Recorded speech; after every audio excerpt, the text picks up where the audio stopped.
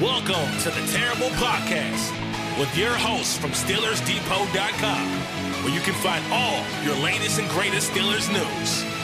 It's Dave Bryan and Alex Kozora, always lit, talking Steelers. And now, here's Dave and Alex.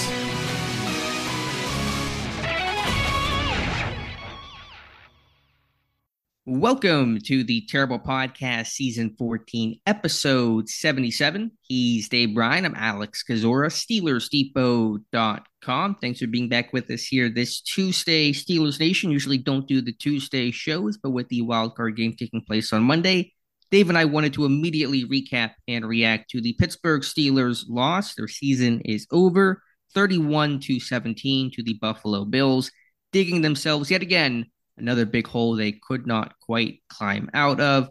Dave, how you doing? It's all over. Not great, Bob. No, look, I mean,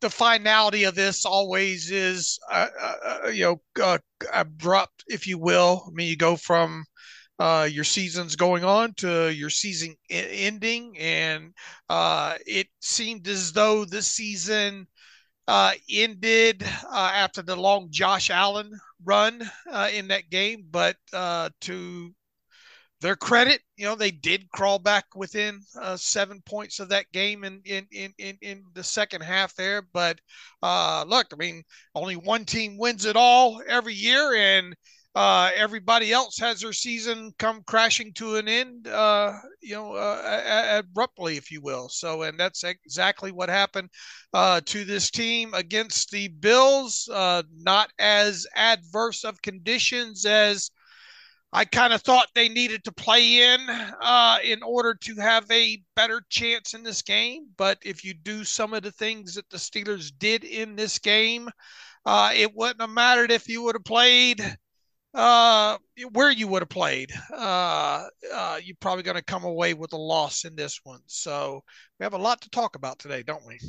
We do. And you're right. Only one team can hoist the Lombardi, but Pittsburgh's playoff drought extends to 7 seasons without a playoff victory. And they've now lost their last 5 playoff games. That is tied for the second longest active streak in the NFL with the Washington Commanders. Only the Miami Dolphins at 6 have a longer streak. And so that cloud continues to hover over Pittsburgh. And it's a dark cloud, obviously, as their lack of playoff success continues. So, Dave, before we dive into this game, again, 31-17 loss to the Buffalo Bills, who will advance to the divisional round and play the Chiefs. Let's go over just some housekeeping here. Inactives, injuries. The inactives, I think you nailed all 7. Elijah Riley was that 7th man, the guy we weren't 100% sure of, but with Casey coming back, of course, we think if it's Patrick coming back, it made sense for Riley to sit. Yeah, no surprise overall, but other than really just kind of questioning who was going to be that 7th, and I think we both agreed that Elijah Riley was the most likely candidate for that, and he was. The other 6, no surprise at all. And then just a kind of a side note to that, you go into the offseason with DeMarvin Leal. Can't get a helmet over Isaiah Loudermilk. If people have been scoring at home, that's not great, Bob. You got a former 3rd round draft pick there that can't even get a helmet. What was it, 4 of the 5 final games or something like that? That he was inactive there. So, I think that's about all we need to talk about when it comes to the inactives there. That's 2 not great Bobs in the first 3 minutes of the show. So for those playing Steelers Depot bingo, hopefully you had that in a sweet spot. Yeah, not a good sign whenever we're getting a couple of not great Bobs here so early in the show. All we need is a gloom, despair, and agony on me, right? That's the free space. Okay, all right, got you.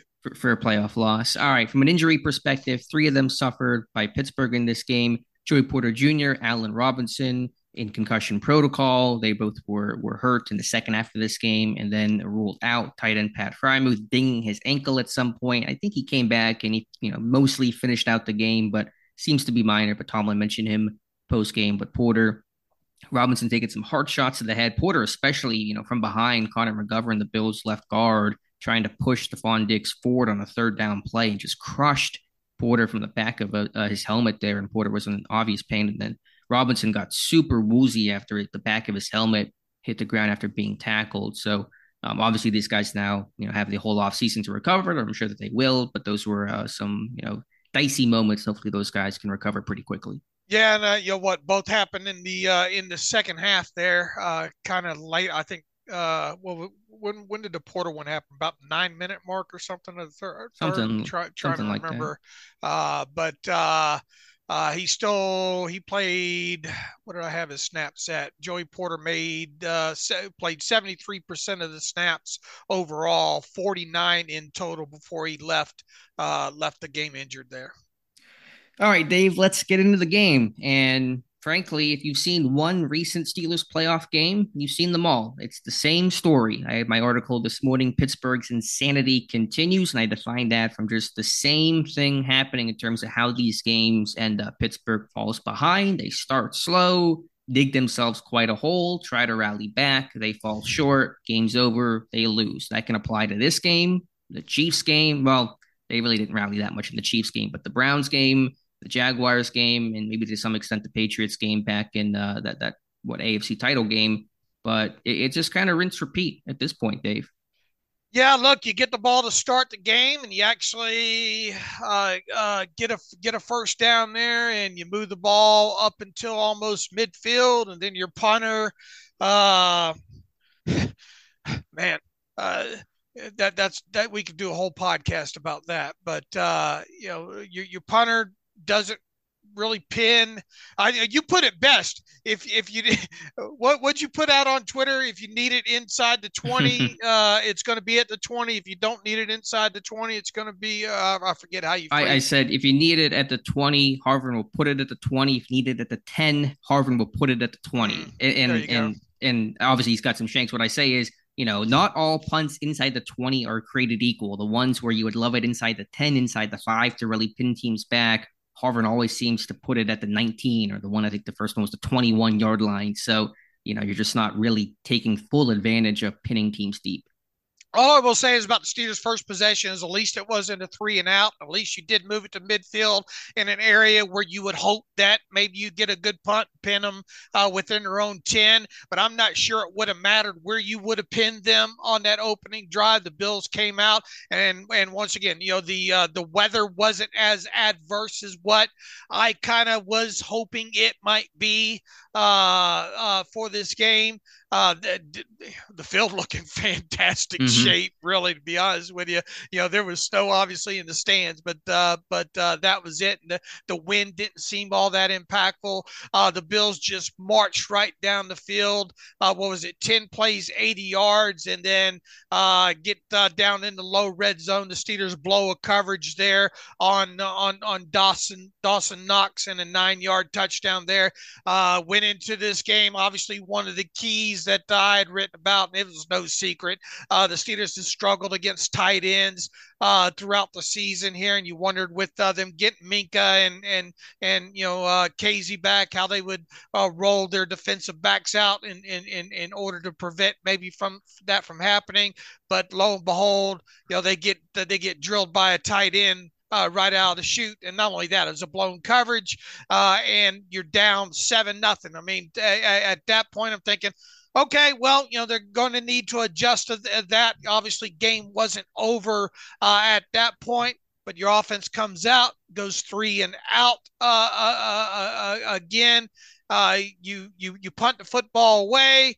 You fortunately get a 3 and out on the defensive side of football, and you start to thinking yourself, all right, maybe they're settling in a little bit here.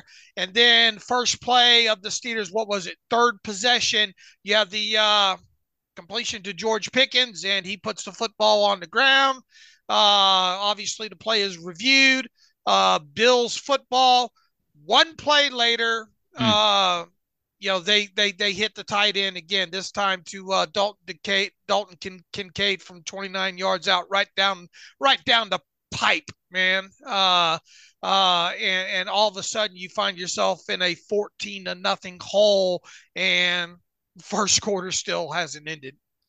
Which is the story of so many of these playoff games. The Browns game, The Chiefs game, not after the first quarter, but getting boat raced within a 10-minute span, if that, in the second quarter of that one. The Jaguars game, having to, the fans were digging out of the snow, and Pittsburgh was digging out of the hole that they made in this one. So, yeah, I mean, here was Pittsburgh's path to victory. They really had just kind of one clear path to victory in this game: run the ball effectively, protect the football offensively, create takeaways defensively, at least two on Josh Allen was the magic number. And they did none of those things. And so you put those things together just off of that, you really have no chance to win this game. And Pittsburgh at least made it competitive at one point, despite all those limiting factors. But yeah, I mean, from an offensive standpoint, a simple sprint out supposed to be 5 yards to help substitute your run game when it's not working early, and Pickens puts the ball on the ground. And all week, Mike Tomlin talked about this is a Bills defense that's aggressive. We talked about it, Dave. They force fumbles. Their secondary's got 7 forced fumbles this year. They got 14 as a team.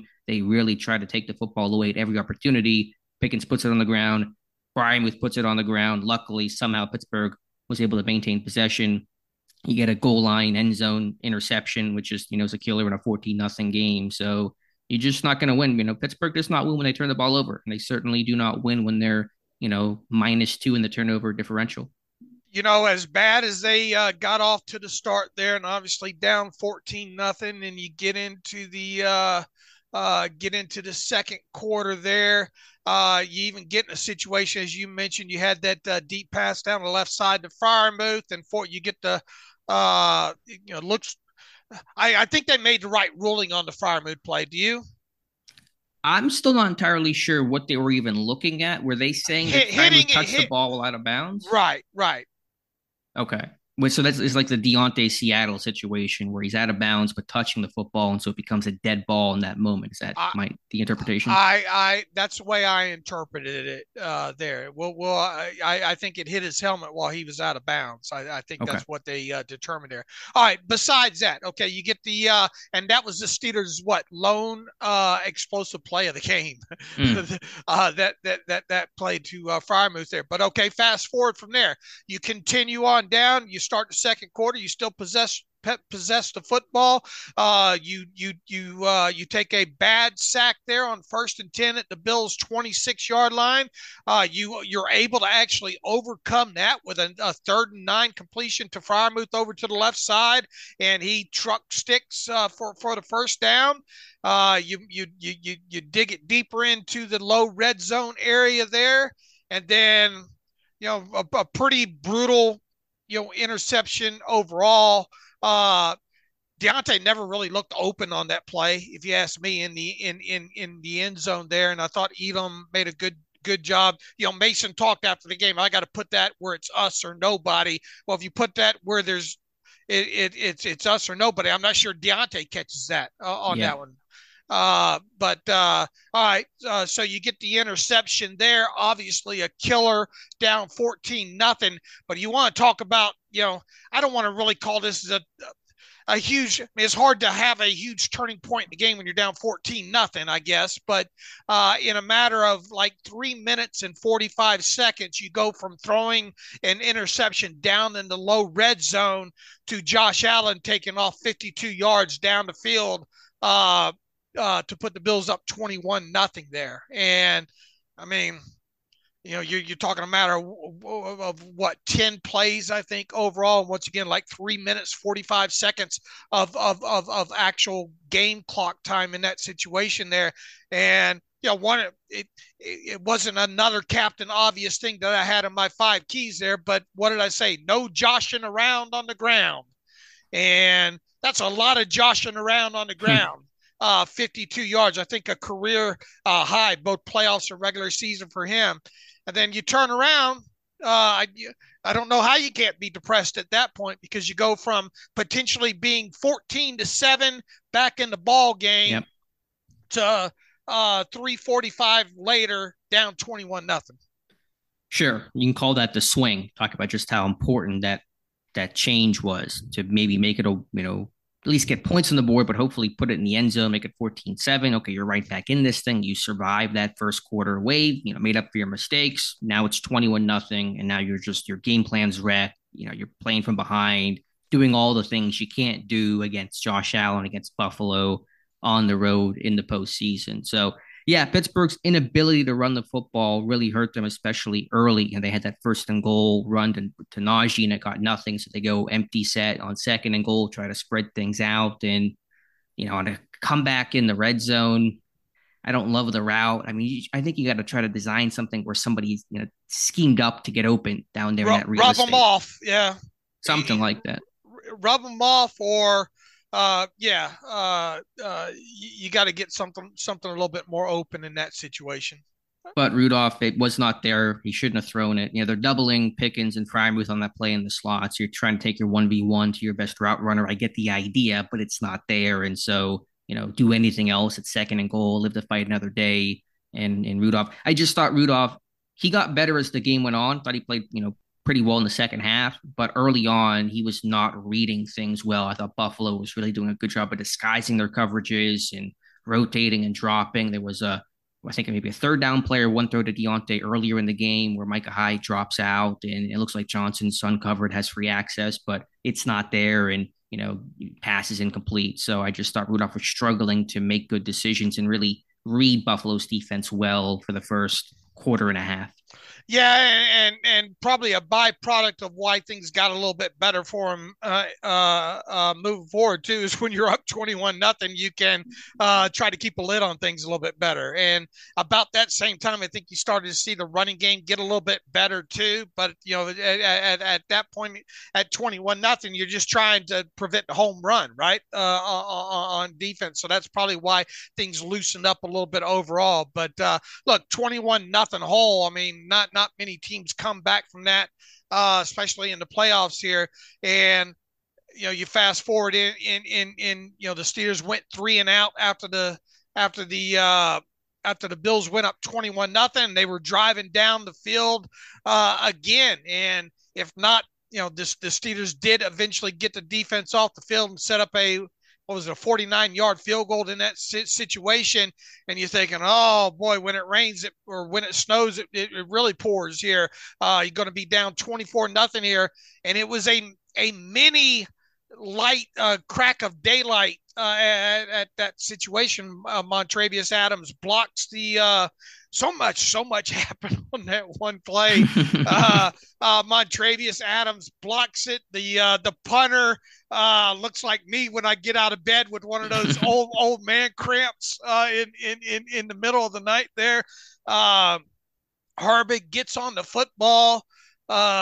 You set up in plus territory at that point.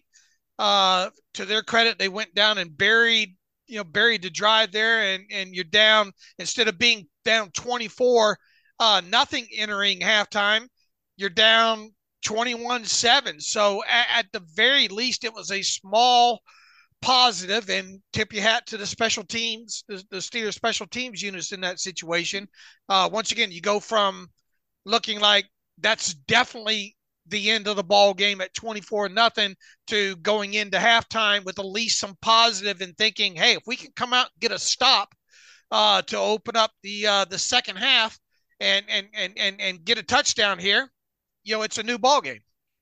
It was the swing that gave you some life in the way that, the swing from potentially 14-7 turned to 21-0, from potentially 24-0 to 21-7. That's a different complexion. Certainly has a different feel to it. So great job by Montravius Adams' team. But they blocked 3 punts. How many punts? 3 punts this year and a field goal. So I mean that's a pretty solid season from a production standpoint from your rush team on the punt unit and the field goal block team. So that was good. It was funny how far that ball bounced backwards too. I mean, Buffalo kicked that. Let me pull up the number here. Buffalo kicked that from Pittsburgh's 31, and then Pittsburgh took over at Buffalo's 33. So that ball was bouncing, and Herbig was trying to run it in, and he couldn't pick it up. But that was still certainly a huge swing. And then it was kudos to Rudolph and to Deontay and for the offense to punch that one in, because they couldn't settle for 3 in that situation. That was 4 down territory. That was, you got to put this ball in the end zone before halftime, and they did. All right, you come out the second half. Obviously, Buffalo won the toss and deferred to the second half, so they got the ball first, and the Steelers got a sack with Alex Highsmith on a 2nd and 10 situation, and to what Knox I think dropped the opening pass of that of the second half to help the Steelers out there.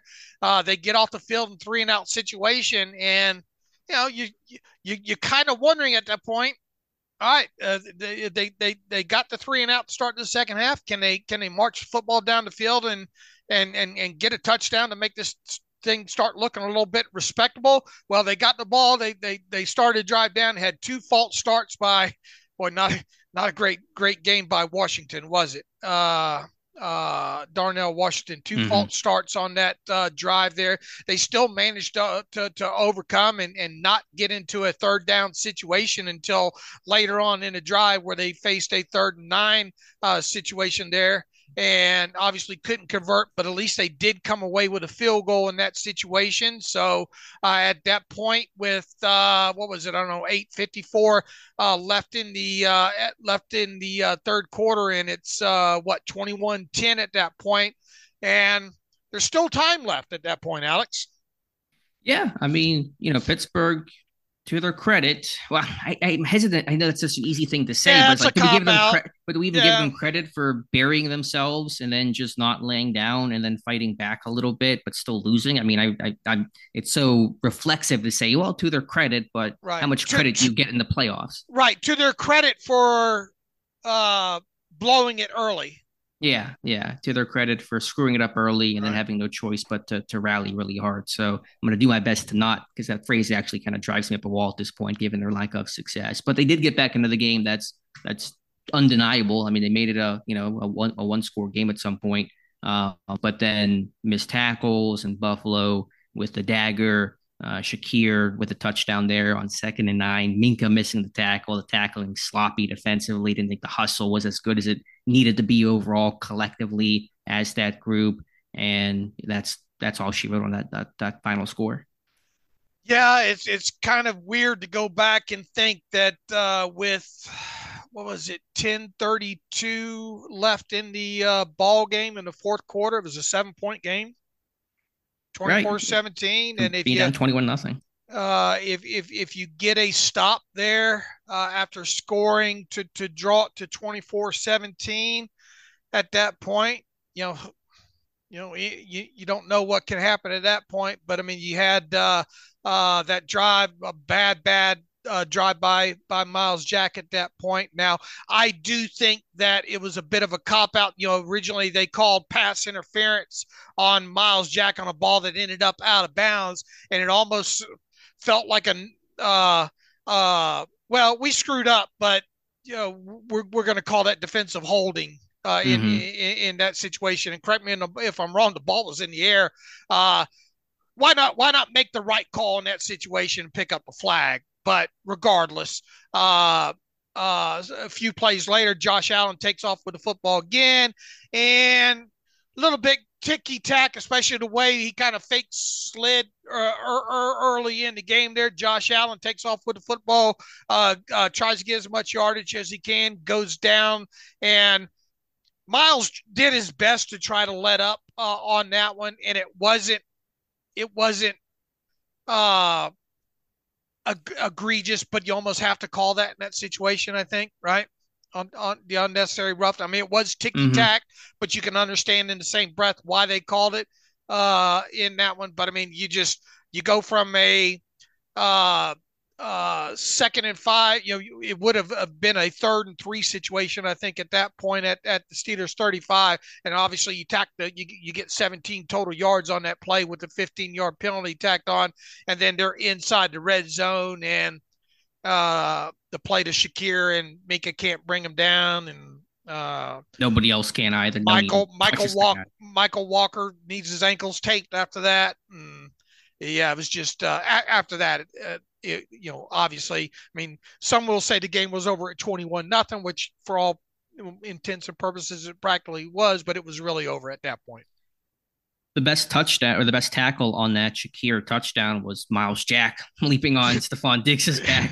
I saw the clip that you posted. Yeah. He was Not tackling sure. somebody on that play. Yeah, He wasn't sure who, but he was tackling somebody. not the right guy, but somebody made a tackle on that play at least. Yeah, I mean, with Jack, I understand both sides of that one. I knew the call was coming the second that Jack collided with Josh Allen. It's bang bang. You're trying to pull up. The dude just ripped off a 52-yard touchdown on you. He's Josh Allen. He's freaking house. You don't know if he's going to go down or not. So I know you have to kind of play that more, intensely than if it's Mason Rudolph scrambling. But when you have that kind of hit in that moment, I knew the flag was coming, and you really can't debate that because that is to the letter that is going to be a penalty.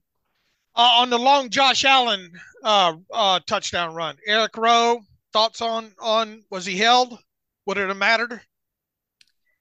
Yeah, was he? Obviously once Josh Allen got past that point, I mean, you have all those guys over there, and nobody can make the tackle on him. That's my takeaway. I'm not going to focus on the penalty too much. Could you call it? Sure, but Casey's getting steamrolled. Everybody's slowing up. Josh Allen's outrunning your entire secondary. Right. Those to me are the bigger concerns than a potential holding call at the line of scrimmage. All right. And then, yeah, from there, the game was essentially over.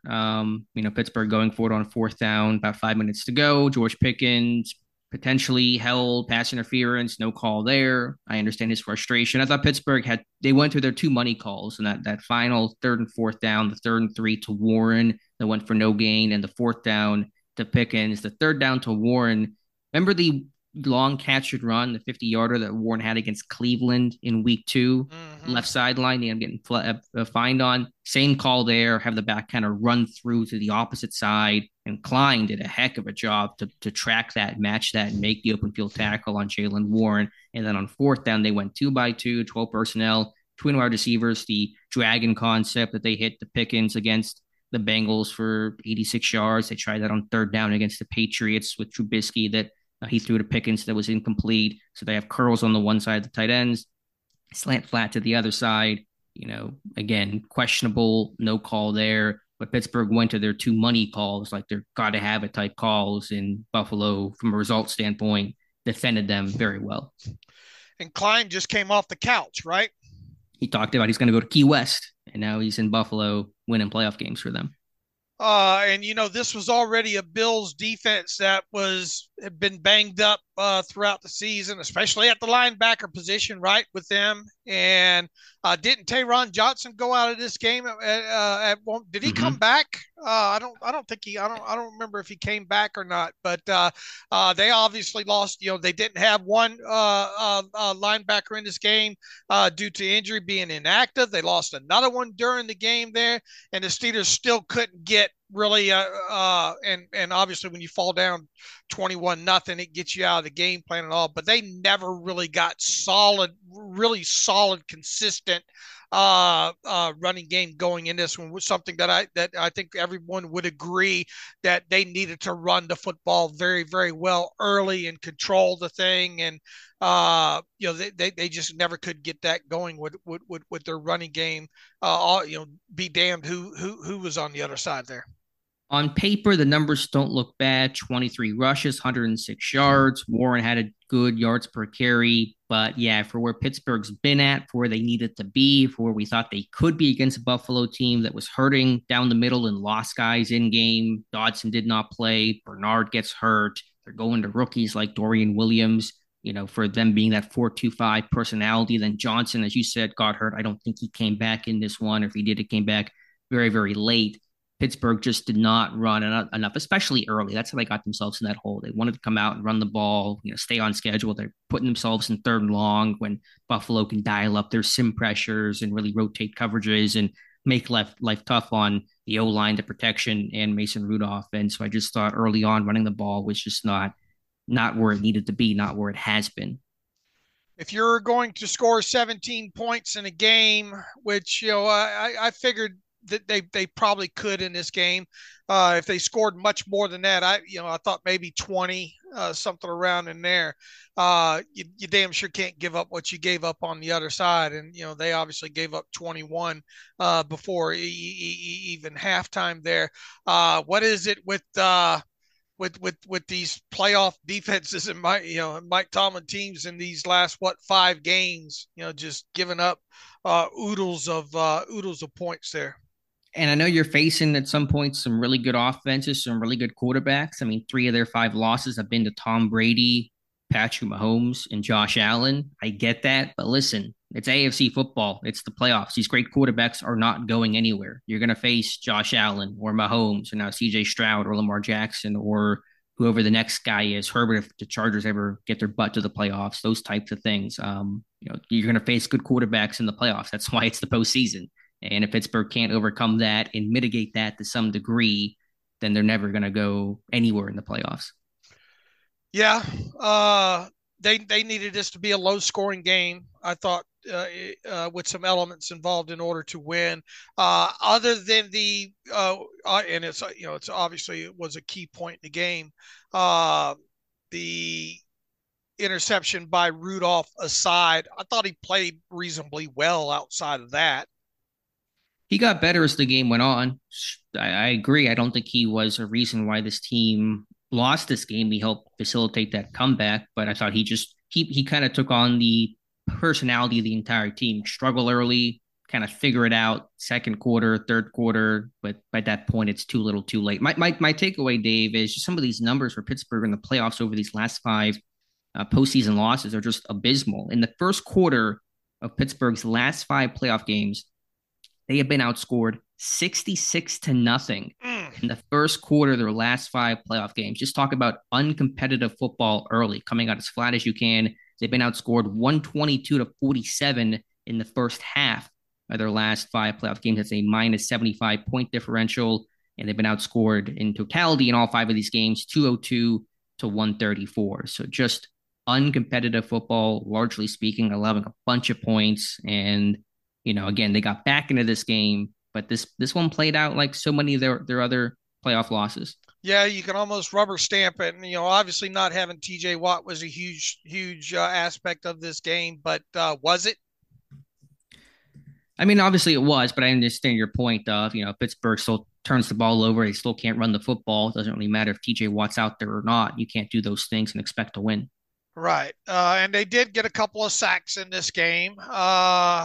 Nick Herbig didn't play as much as what I maybe envisioned he might. He played 30% of snaps.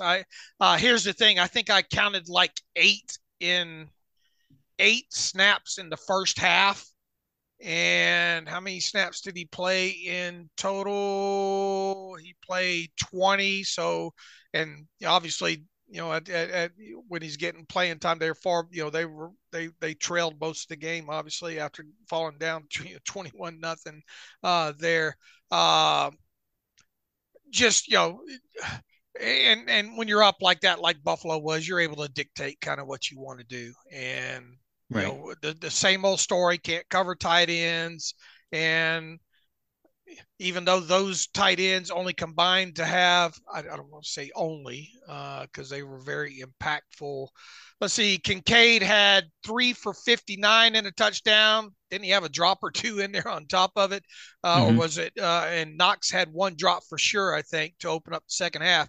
Knox had 1 catch for 9 yards and a touchdown.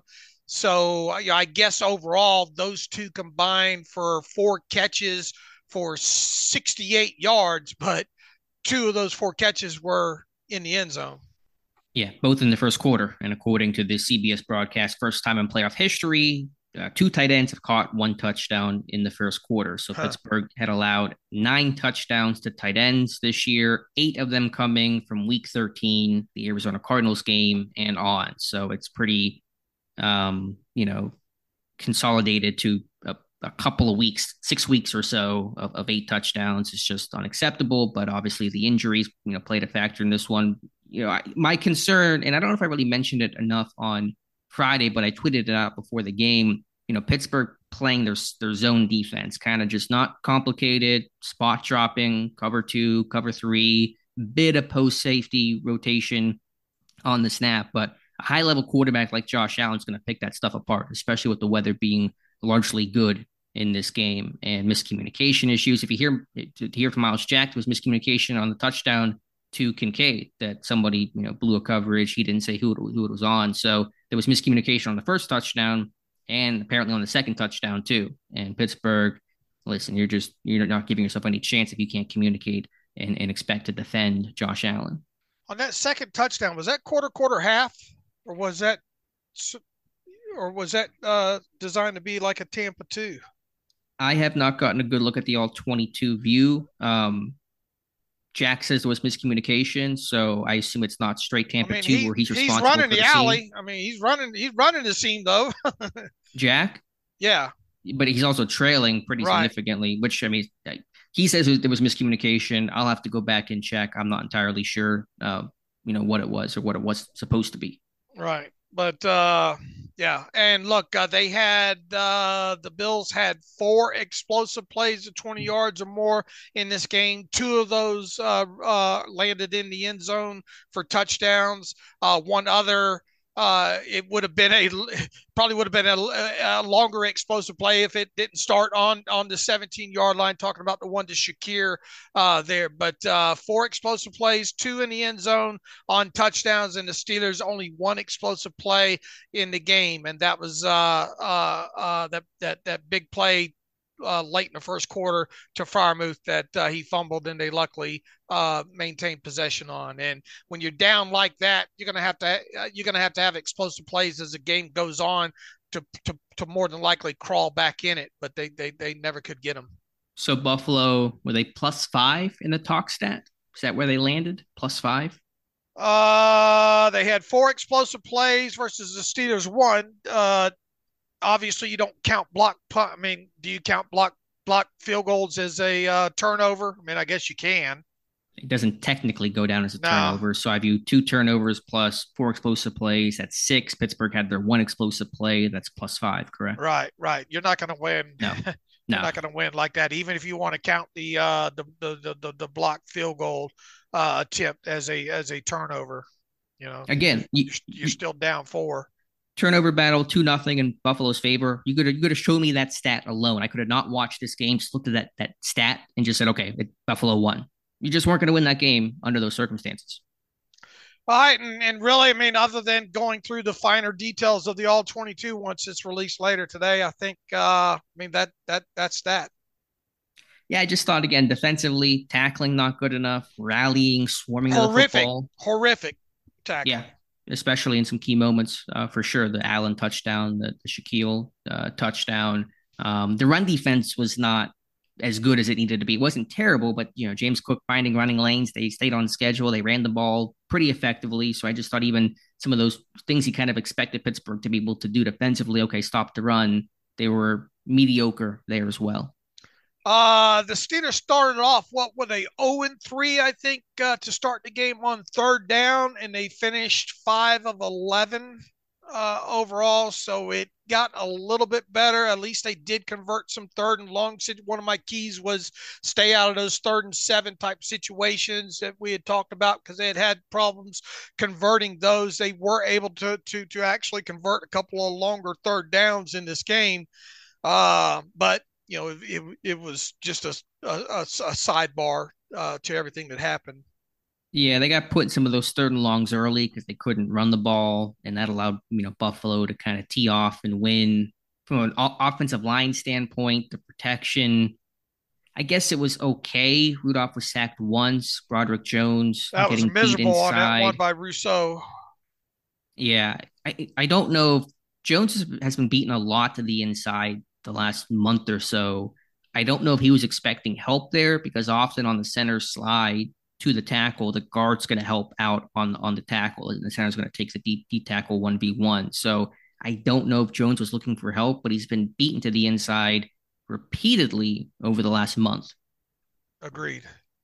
He's got to go back to the left side. I mean, Yeah. I'm not saying it's the cure all, but he needs to be a left tackle next year just to at least eliminate the thought or the concern of are we hurting him by not playing him in kind of his natural quote unquote position? Sure. You're not going to get an argument out of me on that.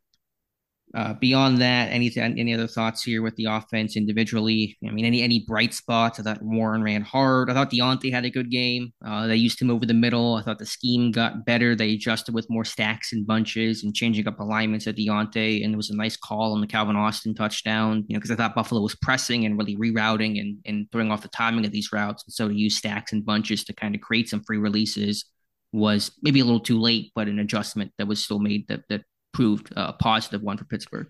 Yeah, I think Deontay Johnson was probably your offensive player of the game.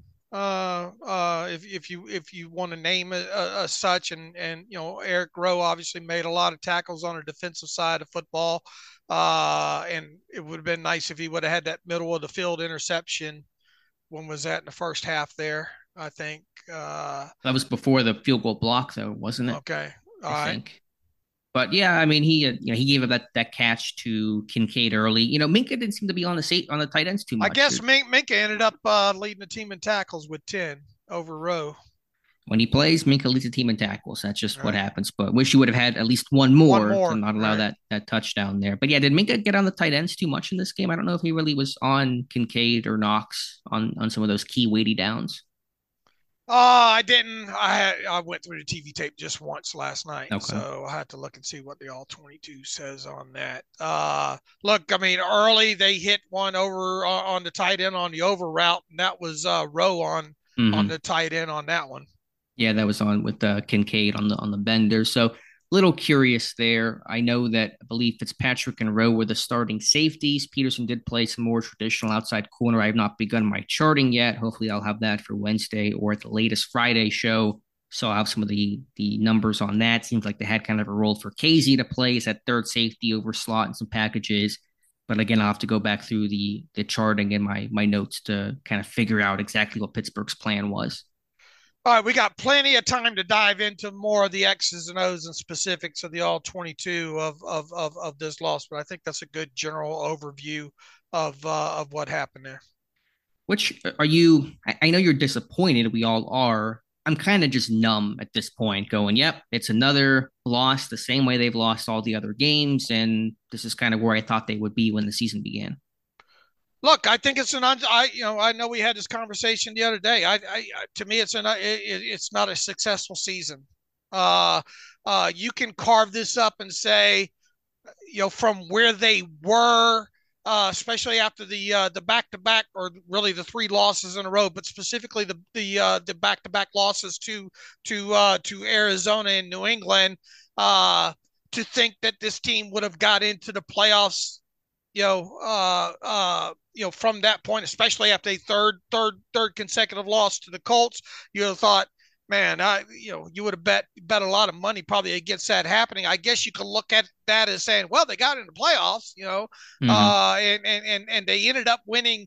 Look, I had this team winning 11 games this year in preseason. You had them winning 10. You gave me a chance to backpedal. I don't know what, 2, 3 games, 4 games into the season, and I backpedaled one game to 10. So they got to where I think we both thought they would be in the win column. I didn't go anywhere. I mean, there's no way I would have predicted it to happen the way it all happened here. But and yeah, there were injuries, but every team's got injuries. My God, look at Buffalo on their defensive side of football, what all they went through this year. Every team has injuries, so I don't want don't hand me that aspect of it there. And yeah, it sucked not to have defensive, your potential candidate or your candidate for defensive player of the year, TJ Watt, for this playoff game. The fact of the matter is, I was expecting this team to get in the playoffs and win a playoff game with a second year quarterback who ended up not even playing a snap after he left. What week was that? 13 against 13 Arizona.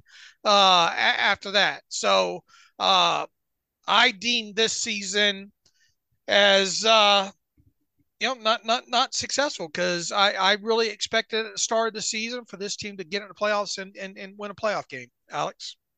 I'll take my sad and small victory lap back in September before the year began. My prediction was 10-7, wild card, one and done.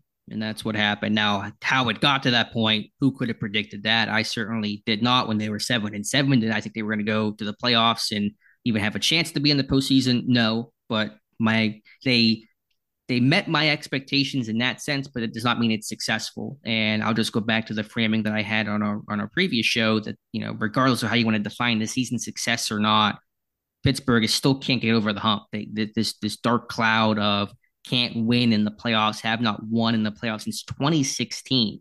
26. I mean, it's been 7 years. We've talked about a Pittsburgh Steelers playoff victory. That is unacceptable for where this franchise is at, for how they're always in it in the regular season. And simply making it to the playoffs is only one small rung above, never had a losing season. Okay, it's fine. It's nice, but what good does that get you ultimately? You're in this weird middle ground of they're never going to bottom out. They're never going to be a 3-win team like the Patriots where you hit that hard reset button and really blow things up. But are they ever going to truly compete in an AFC with these great quarterbacks who, again, are not going anywhere? And you got a good quarterback class upcoming in 2024 that may add to those names, Drake May, Caleb Williams, depending on where these guys go. I know Williams may go to Chicago, but we'll see how things play out. So the question becomes, more longer view, is how do you become a Super Bowl contender? What does that path look like? I don't know what it looks like right now. It's got to, I tell you what, it's got to include a quarterback. You got to have somebody be a franchise quarterback.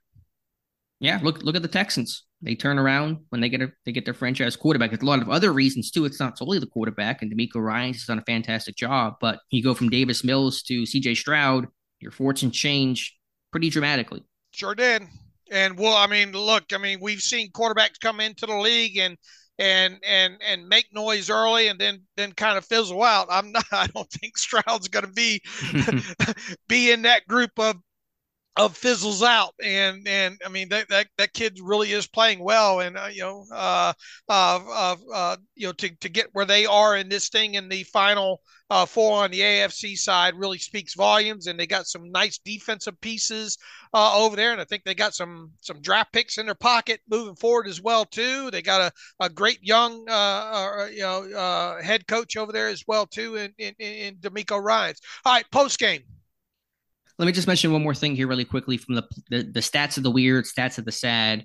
Over Pittsburgh's last 5 playoff games, they played 300 minutes of football, 6 games, 300 minutes. They have led collectively for 4 minutes and 56 seconds of that 300 minutes block. And that was the Chiefs game after the TJ Watt fumble recovery touchdown until the Chiefs tied it up. And then they ran away with the game the rest of the time. So Pittsburgh has trailed throughout not led, I should say, tied or been behind entirely in 4 of their 5 games. And then we're ahead for barely not even 5 minutes in that Chiefs game. So you played 5 playoff games and essentially almost never held the lead.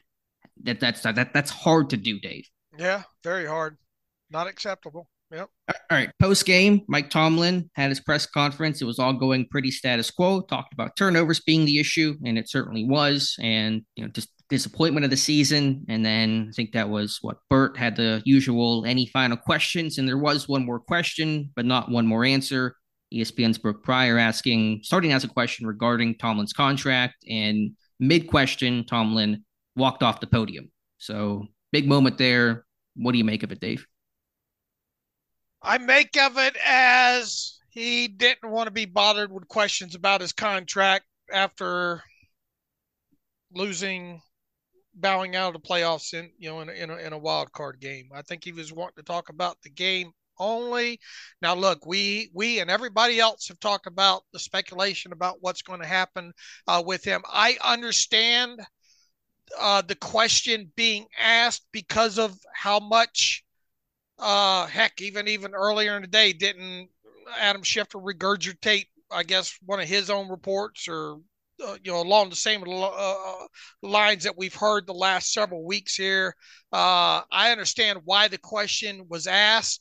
I don't think Tomlin wanted any part of it. At that point. So, I mean, I don't know if it's, to me, I'm not reading. I need more reason to read more into his decision just to walk off the podium like that. I just think he just said, man, I ain't got time to answer questions about my contract after just bowing out of the playoffs. Right. I think you're right, but it's certainly going to add to the intrigue in the conversation around Tomlin and his future. Is that response him saying, this is dumb, I'm coming back, why am I even being asked about this? Or is it, I'm seriously contemplating this and I don't want to talk about this in this moment because we're hurting from the playoff loss. It could be interpreted one of 2 ways, probably more so, the latter in terms of people wondering, okay, does this mean Tomlin may not come back? So I assume he'll be asked about it again whenever he speaks to the media next day or 2 for his year-end press conference. again, that question has to be asked at some point. Somebody has to kind of fall on that sword. So I get that, but I just think you have to kind of read the room for a second and be like, okay, they just lost another playoff game. The season's over. You can hold that question until the year end presser and probably hopefully get a better answer or any answer from there. So that's going to be talked about, though, and it will continue to be discussed until Tomlin addresses it. Could Tomlin have handled it better? So, look, we just lost a playoff game. I don't want to talk about anything other than this game, and then be done with it. It would have, not made created the media firestorm that it's now created. Well, I mean, that clip's going to be shown over and over again for the next until he addresses again. Right. So, I was like, yeah, had he answered with a non-answer and just said, I'm not talking about that, we wouldn't have this viral moment that Tomlin kind of created by storming off the podium. Right. So his optics didn't help the situation. I understand, once again, and people will argue, well, why do you ask that? It was asked because there's been so much written and talked about the last, really since how long has this been going on? Probably about 2 weeks of more kind of people, insiders really hinting at the idea, starting with Jay Glazer, and then I think Schefter, and then Florio, etc. In my heart of hearts, I don't think that anything's going to happen there. But once again, you got guys like Glazer who it does make you wonder, and that's why the question was asked. Sure. I think he could have just said, look, I don't want to, I want to focus on what happened. Do you have it? He could have even just said, do you have any questions about this game? Sure. And then any more questions? No. And then leave. Right. But, what Tomlin did, is going to create the optics. And do you think he'll ever address it when he speaks to the media next? Do you think he'll actually give an answer, or do you think he's going to just not talk about it publicly and we'll either just find out with an extension or silence, or if he were to leave, then we'll find out when that news comes in? I would think, does he ever like to talk about his contract ever, though? Period? No, definitely not. But even just his future, addressing the reports of, are you contemplating, do you expect to coach the Steelers next year? That might be a question that he'll get asked. I wonder if he's going to address that or if he'll continue to blow things off. Yeah, I don't have a good answer for that. I don't either. I don't know which way it's going to go. It's obviously going to be talk until we find out whether or not he's staying or he's going, Yeah. And if he doesn't address it publicly, then we'll just have to play the waiting game and kind of, as you said, we'll find out soon because Senior Bowl's coming up. Right around the corner here. Maybe a wait. I still think he comes back. Kim Hayward seemed to intimate that he thinks Tomlin will come back. He's not speaking for Tomlin, doesn't have anything on the record, quote unquote, but Hayward seems to believe it. The players talked about him glowingly. I don't think he's done, but I don't know. I don't know what's in his head, in his heart. We'll have to wait and see. Yeah, and once again, I roll back to, just Jay. I wonder how much Jay Glazer knows or doesn't know.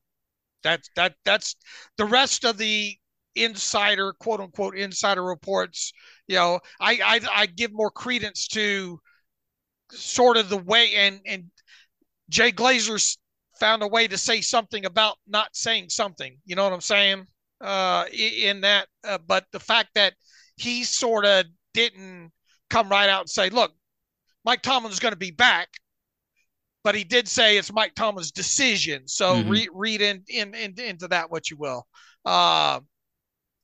If he ends up deciding he doesn't want to come back, then there was plenty of smoke around the fire there. If he does come back and gets an extension, then it's all about nothing.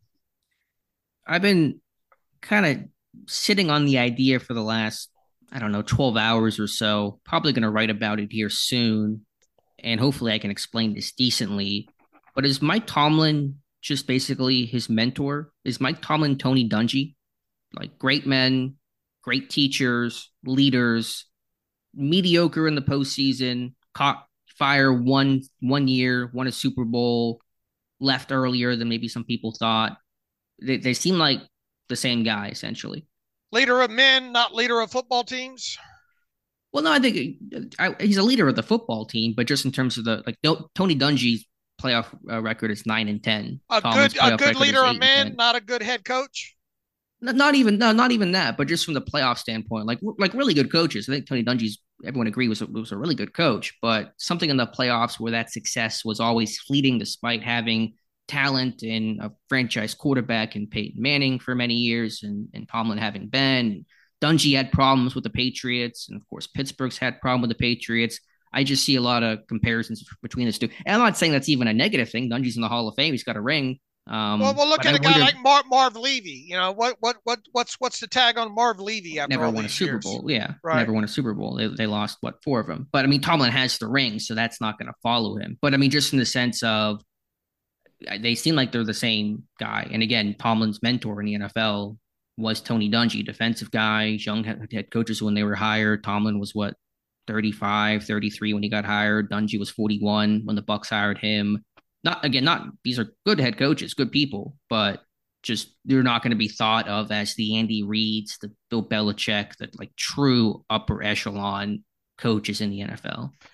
I mean, look, making it to the playoffs as much as this team has under Tomlin is something, but uh, it's not enough, especially when you bow out 5 times in a row in the first round. Yeah, I had the stat too that Mike Tomlin is now the 13th coach in NFL history with double-digit postseason losses. He's now 8-10. Now, of that group, the only 2 coaches who have a worse winning percentage than Tomlin are Chuck Knox and Marty Schottenheimer. And I believe Tomlin was a big Schottenheimer guy because he grew up around Schottenheimer in Washington. Or am I getting him confused with Joe Gibbs? I might be getting myself confused with that. But point is, Tomlin's postseason record has continued to stumble. I mean, we'll obviously see what happens with Harbaugh and the Ravens this year. But I mean, how many championships does Harbaugh have? And I'm not trying to. I'm just throwing out that only one team every year can win the Super Bowl, right?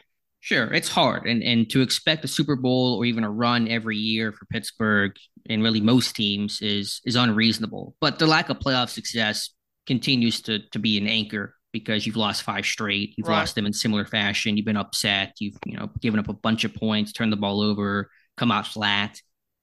That weighs on you, and the longer it continues, it's going to weigh more and more. Right. Right.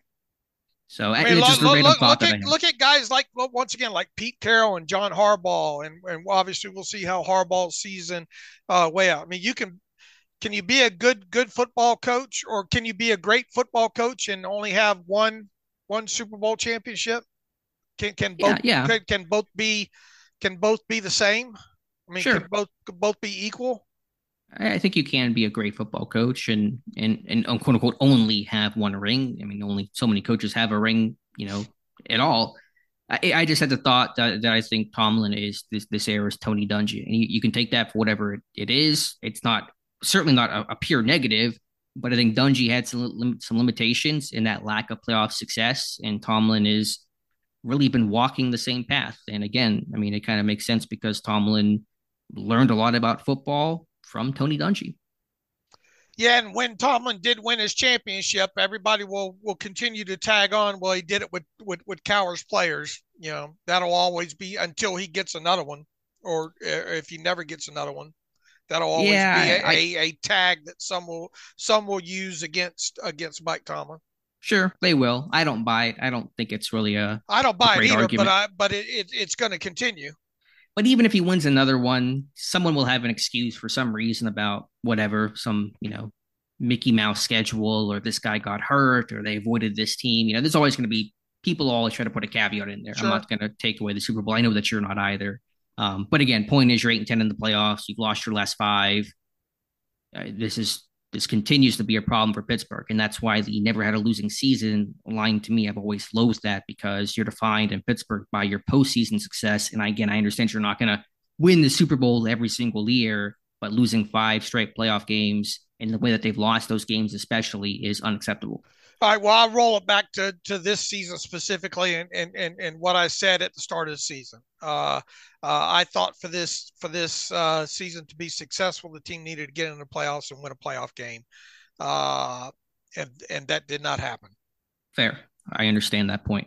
Najee Harris post game with some interesting comments too, and I really don't know how to best interpret them. He made it clear he was not calling out the coaches, and yet he said they needed stronger and better in-house rules, more discipline, more commitment. He says, quote, not changes in our coaches, the rules that are in our building. We got to be more disciplined. We got to be more committed. I'm not saying that we're not, although it sounds like he is saying they're not. But just coming from a place that has structure, coming and just seeing, we could probably get help in these areas. It might change something. I assume he's referring to his time in Alabama when he talks about coming from a place that has structure. Again, Harris says he's not calling out the coaches, but hearing these comments, I don't know how that can't be, to some degree at least, a reflection of the coaching staff. Yeah, I agree, and I think a couple of times during the season, some of his comments that he's made, when tacked on to, I think he feels that some maybe problem children are getting treated a little bit differently and shouldn't be. It seems like it. I assume that goes back to some of the George Pickens related stuff, and who knows what else is going on behind the scenes, but that, again, Tomlin's philosophy has always been, I'm going to treat you fairly, but not equally. Right. And maybe that's rubbing on Najee. I think so, potentially. And then I think and Nick Saban kind of seems like, I'm going to treat you guys all equally kind of deal. College is more rigid, more structured, just by its nature. It's younger guys. Your time is blocked out more. Tomlin's kind of known for having these guys to have freedom to come and go and their personalities shine through and all those things. So again, I'm not entirely sure what changes Harris wants to see, if it's a player leadership or just more structure overall. I can't quite tell, but obviously he's not happy with the overall culture and how the structure of this team is built. I heard a little snippet of Broderick Jones being asked about Mike Tomlin saying, how he's a different coach. He doesn't really yell at you. And I wonder if Najee would want more of a coach and not a guidance counselor. You know what I'm saying? Or not a leader of I think Mike Tomlin wants more. I mean, Najee Harris would like more of a coach. What he came, similar to what he came from with Saban. Yeah, more of a drill sergeant, like hardliner kind of coach. It sounds like. I thought even more, or just as interesting, was something Harris also said. Quote, I have my opinions on things, but I'm just a player. But if you want to elevate where we're at, there's some in-house things that need to change. Coach T always tells me just to play running back. That's a little inside thing that we have. I went on to say, but that's not my place. That's not anything I can control. What do you think he means when he says, Coach T always tells me just to play running back? I don't know. Maybe Najee's got 3 suggestions of the week in the suggestion box. Because when Harris came in, Tomlin seemed to really put him in a fast track to a leadership role. He was a captain his sophomore year, not a captain this year, whatever that's worth. Did Harris maybe take that as a slight to not be named team captain? That's voted on by the players. It's not anything to do with the coaches. But it seemed like, Harris was being put in a leadership role, and Harris' comments now seem to indicate, well, I'm just one guy. I'm not really a leader. I'm not viewed as the leader, at least. And so I don't have really the control to change these things. If he doesn't have the control, and if Harris is not blaming the coaches here, then who does he think has the control to change these things? Yeah, good point. Yeah. Interesting commentary. I really can't quite figure out. And it's hard to add context to just a small snippet too, from one interview. But when you do stack it up with previous things said by Najee throughout the season and all like that, it just sounds like, I think if you dive deeper into it, he would like to see more structure. Yeah. I mean, I think that's the overall takeaway. That's the root of it. Yeah. Okay. Fair enough. Cam Hayward speaking after the game as well. Unsure about his future. His body's hurting. He talked about all the crap he went through, the groin injury. And we knew he was hurting. We knew he was hurting during the year, the way he's running too. And sure. He didn't want to. When he asked specifically, like, what percentage were you and all like that, he came close to maybe trying to answer that. But I mean, look, was overcompensating. I think in so many words he said that during the press conference, and it was a rough year from him, trying to hurry back from that injury and probably overcompensated and he no player's 100% during the season, but he was obviously far from it and did everything he can. And look, the older you get, tougher that is on that. But he wasn't the player that he wanted to be this season, and I think it all stemmed from that week one groin injury that he had. No doubt. I'm sure his most challenging year. I mean, he's gotten hurt before, but he's never had to come back mid-season from a serious injury when he tore, was it his bicep or his tricep? I always forget what it was. Yeah, it was up high, whatever it was. But he couldn't run, man. He couldn't run. Right. My point is, though, when he got hurt back then, he was done for the year. He didn't have to come back from that. He just got ready for the offseason and got ready for the next year, trying to come back mid-season from an injury and catch that moving train. And you're not 100% when you come back, but you're fighting hard to get back as soon as you can. As soon as you can possibly be cleared, that's difficult. And as he said, he kind of leaned on the healthy groin, and then he got probably hurt that at some point too. And that's common with injury. Somebody hurts a leg, they kind of lean on their other leg more and actually do more harm than good. So Hayward did not commit to coming back, but based on his commentary, the things he talked about, the way he talked about it, I'm pretty confident Hayward will return. He will not retire after the season. Trying to read in between the lines of everything that he had said last night. I think he wants to return. I think he will return. Now, how the contract gets handled, that's another aspect. Even if they do ask him to take a pay cut, I only envision it being at most 5. I envision it being along the lines of that Ben Roethlisberger pay cut several years ago. It's not going to be significant.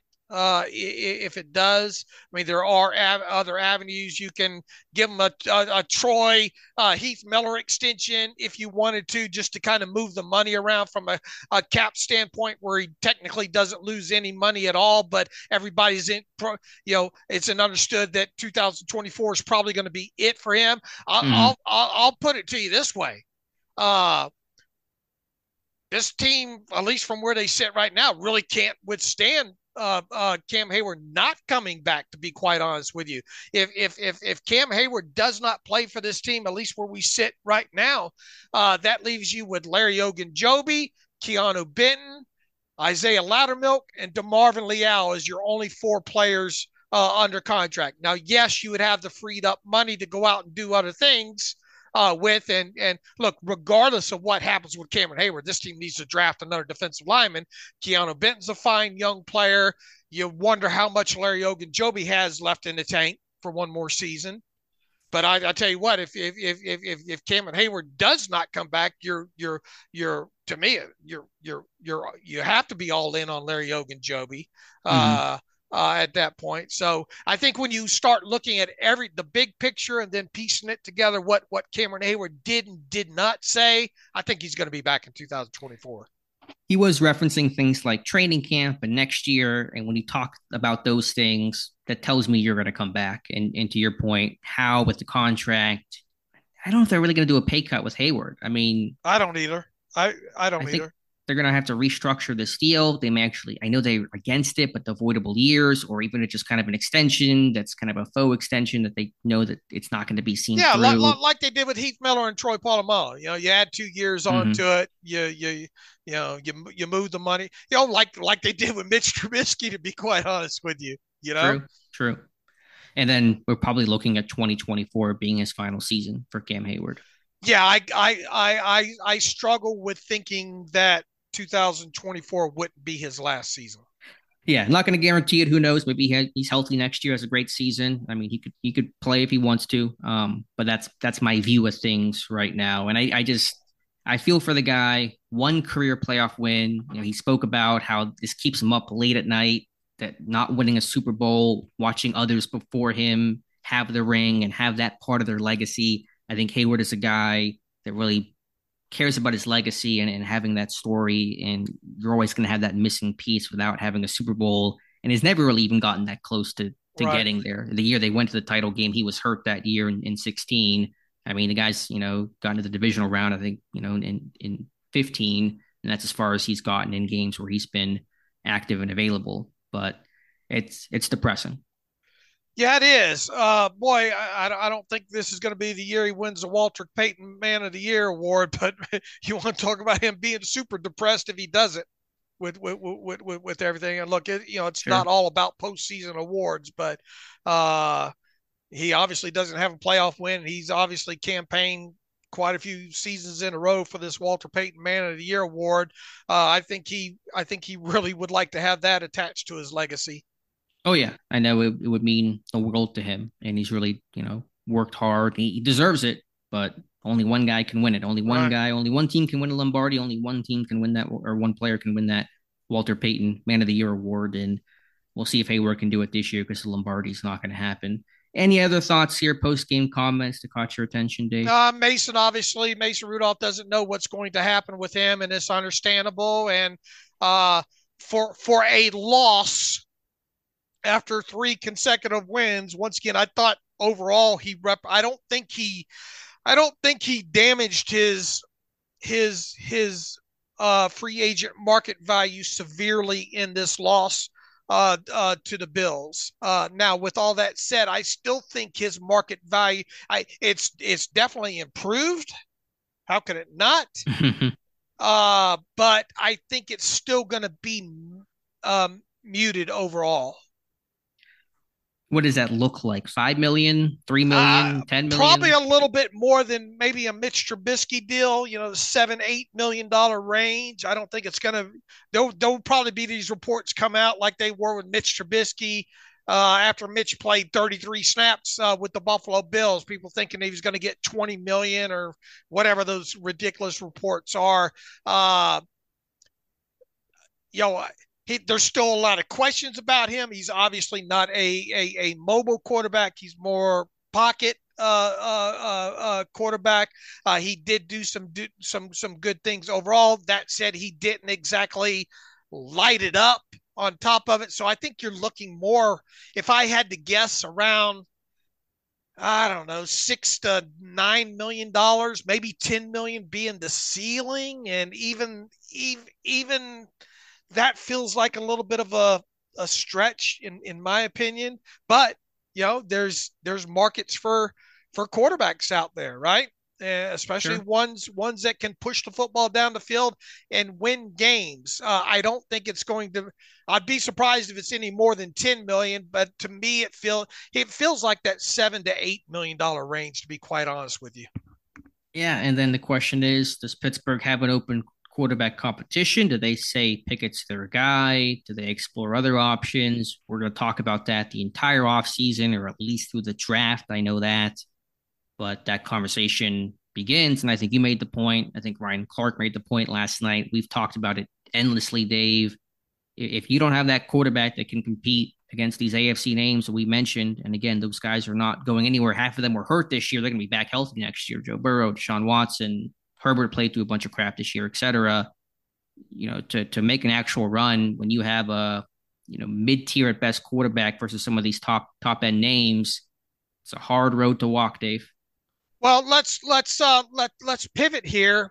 And what are the biggest questions about this team heading into the early part of the offseason here? Number one, what's going to happen with Mike Tomlin? Right. Right. Okay. Yep. To All start there. right. First All right. question. Number two, what is the future of the quarterback position? Your former first round draft pick remain number one on the depth chart, but not number one on the field. The the the number one became the number two. The number two became the number three. The number three essentially became the number one. It's a tough episode of Sesame Street with the numbers. I'm trying to Right, keep up. right. And as far as Mike Tomlin would have you believe, the number one is still the number one, even though the number three was the number one. And the number two is the number three, and there's no question about it. And likely to be That deleted that's soon. your math. That's your math. I was told there'd be no math today. Dave But math. look, there's no way you can bring Mitch Trubisky back at that number. I mean, if Mitch Trubisky comes back, is retained and makes it past, he's not going to make it. I don't see how he can make it past his March roster bonus. To be quite honest with you, I don't think he wants to at this point probably be back at that. So there's one out of the picture. Mason's a free agent unless you give him the deal. Blow his doors off. There's no reason for Mason to sign before free agency starts. And he wants to compete. If you tell him you're the clear backup, why sign up for that again? Right. And if you give him enough money where he's not the clear backup, he can't be the clear backup. So, right. And then that leaves you with Kenny Pickett. And I keep rolling back in my head, Mike Tomlin talking about football justice. I wonder how far Mike Tomlin has come from football justice when describing Kenny Pickett at this point. But they went out of their way to keep Kenny Pickett as the number one quarterback on the depth chart. It's going to be real telling, I think, out of the chute, or maybe not telling, at least when we get to pro days. And look, Mike Tomlin might not even be part of it for all we know. Where do they show up at the pro days? Because obviously, if you think that you need another quarterback, especially via the draft, you're going to show up at those pro days. Now, this team could pivot and go the free agent route. Sure. Obviously, it's going to be endless talk about probably three in particular, right? Justin Fields, what's going to happen with him and the Bears? Russell Wilson, what's going to happen with him, and potentially a Kirk Cousins. Those are probably going to be the three that we're writing and talking about every 5.5 days. I wish it was going to be shorter than that, probably, but yeah, point taken. My sense. Those are your two biggest questions, and then I think the third would be what's going to happen with Cameron Hayward.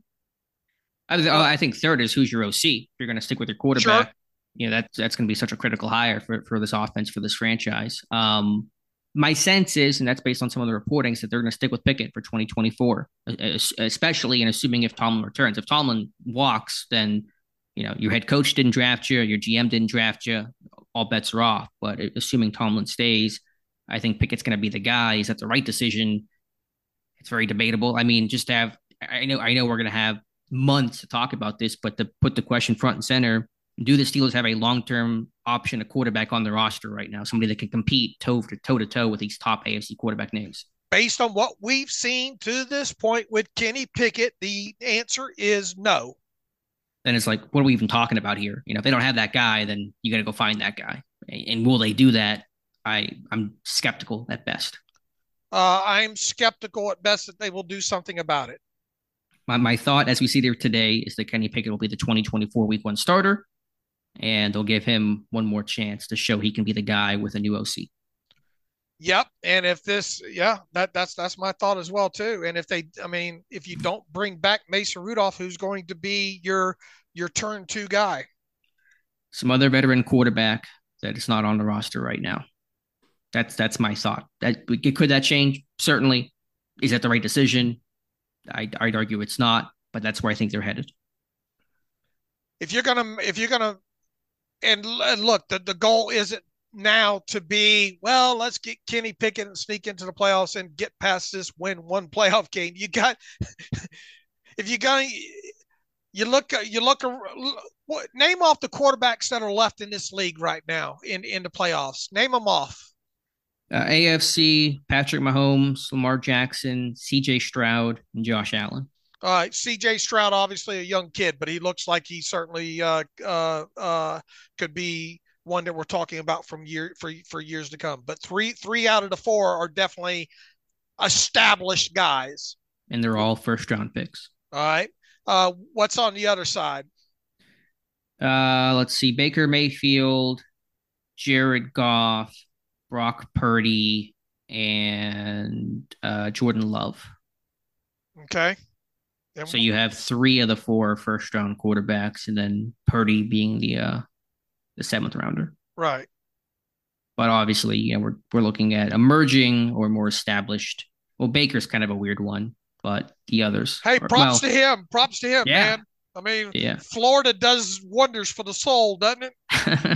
I guess so. That And yeah, I mean, they should be using Baker Mayfield as the Chamber of Commerce. oh Come man. to Florida. Uh, But the collapse of the Eagles too is just as remarkable. And now yeah, Kelsey's retired, and the questions about Hurts and Sirianni. Talk about a fall. Not a good weekend for PA teams, that's for sure. right, right. But I mean, back to the point here. Mm-hmm. Look at the quarterbacks in the final eight here. Well, I mean, the NFC gets a little bit more muddied because you have Goff, which is a good quarterback, but is he an upper elite guy? Probably not. Baker, but AFC, these four, Mahomes not going anywhere, Allen's not going anywhere, Stroud's not going anywhere, Jackson's not going anywhere. You throw Burrow, you throw maybe Watson, Herbert. Who am I missing? Rodgers will play next year. I know he's only got a year or two left, but he'll play.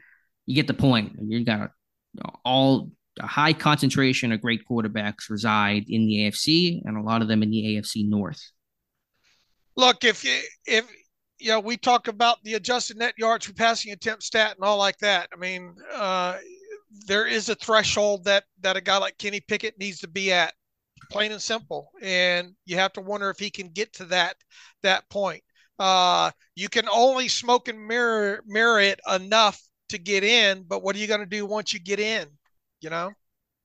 You've seen the results of what's been happening. The only reason the Steelers got in is because Mason, the adjusted net yards number technically that he put up in those final 3 games.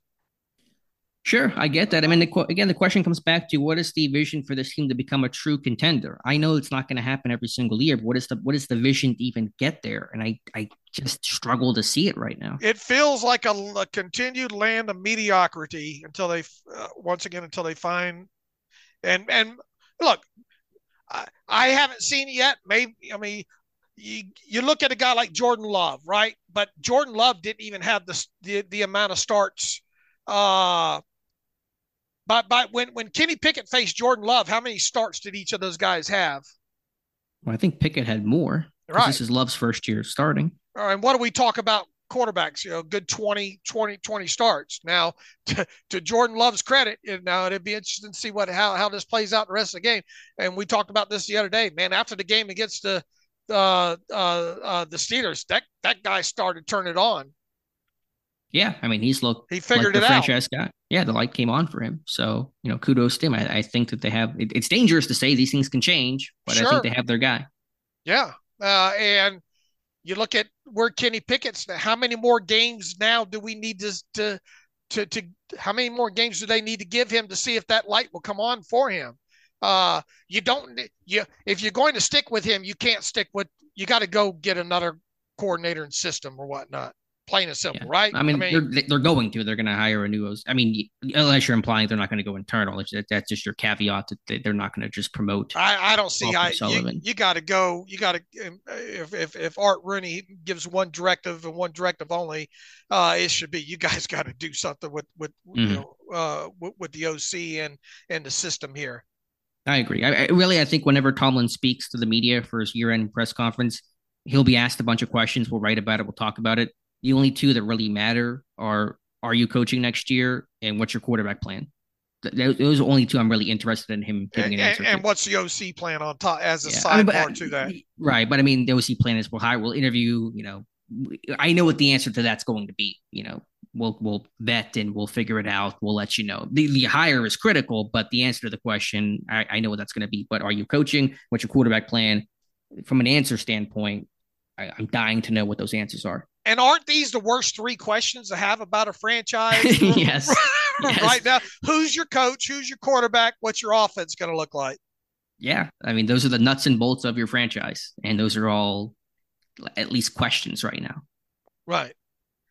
So things are going well here on this Tuesday. I mean, you go from coming out of the preseason to wondering, okay, can they get to the point where they get in the playoffs with a second-year quarterback, win a playoff game, and then you feel pretty comfortable about a Super Bowl window opening up. That you are not right at. If anything, that looks miles away right now. It looks good on the brochure, and then you actually get to the timeshare resort, and you're like, this is actually not what we thought it was going to be. Are we stuck here 20 years in this thing? Or can we get out of this thing? This is Pittsburgh's in a timeshare right now. They're just in this like mediocre kind of expensive product. Can't really leave. Kind of just stuck. You're trying to pass it off to somebody. That's how I feel about the Steelers right now. They're in a crappy Disney timeshare. And if you get a new head coach to come in at this point, let's say for whatever reason Tomlin's gone, and with Omar Khan technically being able to distance himself from the Pickett pick if he wanted to, if that's the direction this thing went, then you have to go all in on the draft with a quarterback, or you have to go all in on a quarterback via free agency. Yeah, I mean, again, my thought is at some point this year or next they're going to draft a quarterback high. Not this year. I don't. Yeah, probably. I don't think this year, but if not this year, then soon. At some point, 2024 at the latest is your time to figure out Kenny Pickett, and if he's not the answer, then you got to move on. Right. I mean, without a doubt, if they stick with Kenny Pickett, he's going to have to make monumental improvement in 2024. All right, Dave, any other thoughts? I know we'll have a lot of time to kind of ruminate on these thoughts and the big questions about this team, and we'll go from there. All right, this team, as it stands right now, will pick 20th overall in right there in where people don't want to see them picking, probably. And obviously there's a chance they could trade up, trade down, blah blah blah. But 20th overall is where they sit right now in the draft. And when you why don't you roll through the names, or I can, of the at least the unrestricted guys. Yeah, we'll talk about it more tomorrow. Let me just pull up the list here if I can actually find it. Again, it's not headlined by any one massive name. Mason Rudolph has really become like your most notable free agent to be in terms of what's going to happen with him. Also, Levi Wallace, Armon Watts, Blake Martinez, Jandon Sullivan, Elijah Riley, James Pierre, Quan Alexander, Marcus Golden, Miles Boykin, Miles Killebrew, Montravius Adams, Michael Walker, and those are your unrestricted free agents. All right. You'd like to have Miles Killebrew back for special teams if you could get something done there. And really Marcus Golden, if the price is right, you'd probably like to have him back, but he is a little bit older, so you have to be careful with the price there. And then what's going to happen with Mason Rudolph? Those are the guys that really stick out. The rest of them, as is usually the case every year, are, well, if they want to come back on and compete for spots on minimum salary deals, have at it. If not, no big loss. But the big names, or I won't say big names, but the notable names, I guess, would be Miles Killebrew, Marcus Golden, poor Quan Alexander. I mean, if you could get him to come back on a minimal deal just to compete, fine. If not, to me, not a big loss there. But I think, once again, it's Miles Killebrew. Mason Rudolph's going to be a name to watch, and potentially a guy like Marcus Golden. Yeah, Alexander might be a post-draft spring thing, see where his recovery's at. You have 2 torn Achilles in your career. You're around 30. That's hard to come back from. But, yeah, no one breaking the bank. I mean, in terms of, contractually, your biggest offseason decisions are your 5th-year option on Najee Harris, right, and maybe an extension for Pat Freiermuth, but that may not even come until the summer for all we know. Right. Those are other kind of questions once you get past the major questions that we pointed out. Should point out that Miles Jack and Eric Rowe will technically end the season on the practice squad. So those contracts will terminate here soon. If you could get those guys to come back on minimum value deals with no guarantees, fine.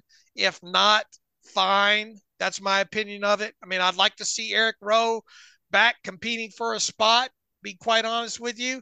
But it's not end of the world type decisions, I don't think, with either one of those two. Yeah, I'd like to bring Rowe back. Jack, he can walk. I appreciate him coming off the couch. Good guy. But this was really, they needed somebody that knew the system, that was a vet. This was not like we love your talent kind of situation. So I think he can go back to flying planes and running this hockey team. But yeah, I'd like to see Rowe come back, I guess, on a minimum type deal. All right, shall we get to the email machine? Yeah, I should just note quickly, didn't mention this in a previous show. Two All Pros this year for Pittsburgh. Miles Killebrew, congrats to him, his first time, well deserved. And TJ Watt, now his fourth All Pro. And expected, but that's the selection. And just based off the voting, I'm going to guess Myles Garrett will win Defensive Player of the Year. He had more first place votes, more total points from the All Pro voting than TJ Watt. And there's generally a pretty strong correlation because it's the same block of voters. It's the DPOY is the AP award. So it's the same voters. And if they vote Garrett ahead of Watt from the All Pro standpoint, they're almost certainly going to vote ahead of Watt for the Defensive Player of the Year award. You would think that's going to end up being the case if you're handicapping this. Yes. So get ready for that. We'll know in about, I don't know, 3 weeks NFL honors about that award, right. But buckle up. Probably going to be Myles Garrett. Okay. All right, Dave. Reader emails, close out today's show. I almost forgot to say my line. All right. Todd Bays writes in, offense not good enough. Just a quick recap on numbers of points per game for playoff winners. He has 21 to 22 season, 29.3 points, 22 to 23 season, 28.6 points, 2022 to 2023 season. I guess playoffs so far. I guess he meant that to be 23-24. 6 games so far, 34 points per game. Steelers' last 3 seasons, 20.2, 18.1, 17.9. So when compared to what it takes to win in the playoffs, they are 10 plus points behind the average. Tomlin, if he is back in the front office, needs to address this trend by bringing in more competent offensive staff to get more out of the players. As you can't turn over the entire roster in one season. Appreciate all you do. Look, point taken. Hate to have to quote Matt Canada here. Need to score more points. Sure, no question about that. Had a little bit of life with Mason Rudolph, but yeah, I mean, they were the lowest scoring playoff team since I think the 2018 or 2016 Texans. You got to score points in this league. They don't do it. Cameron Andrews writes in, good morning, Dave and Alex. Thank you again for all that you do. It's a long season with many ups and downs, typically Steelers seasons, but you two were consistent as always. I know many people will blame Tomlin for the slow start, but he says, I can't. The turnovers early and miscommunication is on the players. They needed to execute better. My only issue was with Tomlin was at the end of the first half, the clock management situation. Other than that, I thought he coached a good game. He says, what do you think about the end of the first half? Oh, yeah. Clock situation, which I did find curious. I meant to talk about that, and we kind of did like the old school chronological order recap of the game, so I kind of lost my place there. It was very question. I mean, either call the timeout immediately or don't call it at all. It really felt like Pittsburgh's coaching staff, Tomlin included, did not realize the situation, and then somebody alerted him with 2 seconds left, and they went, "Oh, we got to call the timeout," which is irrelevant at that point. It's second down. They just take a knee in the end of half. So, I mean, if you wanted to argue why you shouldn't call the timeout, you could sit there and say, "What if the Bills hit a big play and you give up something late?" But when they got a bum punter out there, you know what his hamstring situation was like. I think you have to be aggressive, call the timeout. But I mean, either do it immediately or don't do it at all with 2 seconds left. It's like, what are you even trying? I kind of felt like there was chaos on Pittsburgh's sideline. They did not realize the situation until there were 2 seconds left. If anything, at 2 seconds, calling it 2 seconds left, you're giving them a chance to do one of them. The band is on the field. That's true. What yard line was Buffalo at that point? End of the half there. They were at their 32. And it was like a second down and long, 17. Wasn't it? Yeah, second. Because Golden sacked him with like 47 seconds left. It would have been 2nd and 17. Pittsburgh had all 3 timeouts, and then they took one with 2 seconds left. Yeah, that didn't make a lot of sense there. What is your take about some of the young players in the game? He said, I liked Robinson's tackling, and I thought Austin stepped up when Robinson left. I think look, they don't believe in Mark Robinson. Like whatever you want about Mark Robinson. The only reason he played the snaps that he played this season was because of the injuries and all. And even then, he was pretty limited to some base packages. Yeah, right. he was downhill. He had that one great stick that held Buffalo short of the marker. But he has not earned their trust, and that seems to be the issue with him from a above the neck communication standpoint. Problems. I think it was good for Cameron to point out what Austin did after Robinson left. I thought we saw a couple of nice things in there with him. He says I didn't hear or see much of Benton. He thought JPJ was good besides on the broken plays. He says he thought George Pickens had an up and down game. The fumble and the drop TD in the end zone was low and costly, he says, but he made plays throughout the game. Look, they say what you want about all the young guys on this team last night. It wasn't enough. Yeah, I mean, again, the spot Pittsburgh's in, there's talent. They're not gonna tear this thing down to the studs and hit the reset button. That was kind of done 2 years ago when they kind of rebuilt this offense and had that really young group in 21. So there's talent, but you're missing your quarterback. You're missing some of the schematic type stuff, and your defense is got to get faster on defense. I know injuries played a factor, but this is a slow defense, Dave. I mean, you watch Josh Allen just run laps around, down that 52-yard touchdown run. They got to get some team speed. Minka's got a little bit of speed. Porter can run. Other than that, they are a slow group, and even the guys that are hurt, Holcomb off the knee injury, how fast will he be? That kind of stuff. They got to get faster. Let's see. He goes on to say a couple of things that he thought was bush league about the JPJ injury, some of the questionable flags thrown, Mason sliding and not getting hit. No flag for that, but Josh Allen. Look, we got plenty of time to commiserate about, calls in that game and non-calls. What'd you think about the fake slide? I don't know. I mean, honestly, I've had this. This is kind of in my bucket of like lateral based offense idea. If I'm a quarterback, I'm gonna, constantly pretend like I'm gonna go out of bounds. Oh, don't hurt me, guys. I'm just kind of jogging here, and then I run really fast to get an extra 3 yards, like that kind of stuff. Just use the rules to my advantage because nobody wants to touch a quarterback and potentially get called for it with the way that they're protected. So I think Allen just does kind of the smart things and exploits the extra protection quarterbacks get. David Beerley writes in, thanks for all your great work. I know you usually don't like to say what you would do, but what changes this offseason would you like to see happen? I still think Tomlin is the right man for the job, he says, but other major changes need to happen, like a new offensive staff or of outside hires and maybe even a new DC, as well as getting aggressive in free agency and not being complacent. What do you guys think? Devin, we got a lot of time to talk about this, a lot of time. I mean, look, first and foremost, like to see, if indeed Mike Tomlin comes back, like to see the offensive coaching staff changed up there. I mean, we can have arguments about the defensive coordinator there. The fact of the matter is they, like Alex just said, they need speed on this defense. Yeah, they got to get an upgrade there. There's no doubt about that.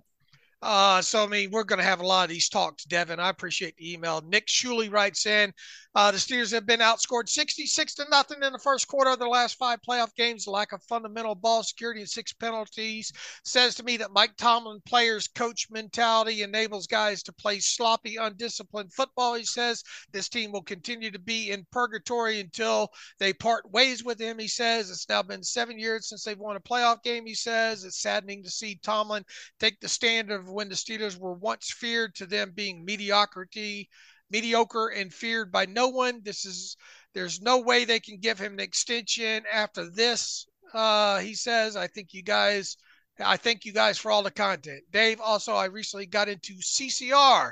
Man, what a great band. Are you a fan? Yeah, I grew up with Creedence Clearwater Revival, always playing. There was some things I always remember playing in the house as a young kid as far as music goes. Elvis Presley, Creedence Clearwater Revival, Tom Jones. My mom was a big Tom Jones fan. What else? Led Zeppelin. I remember Led Zeppelin being played in the house at a young age. There.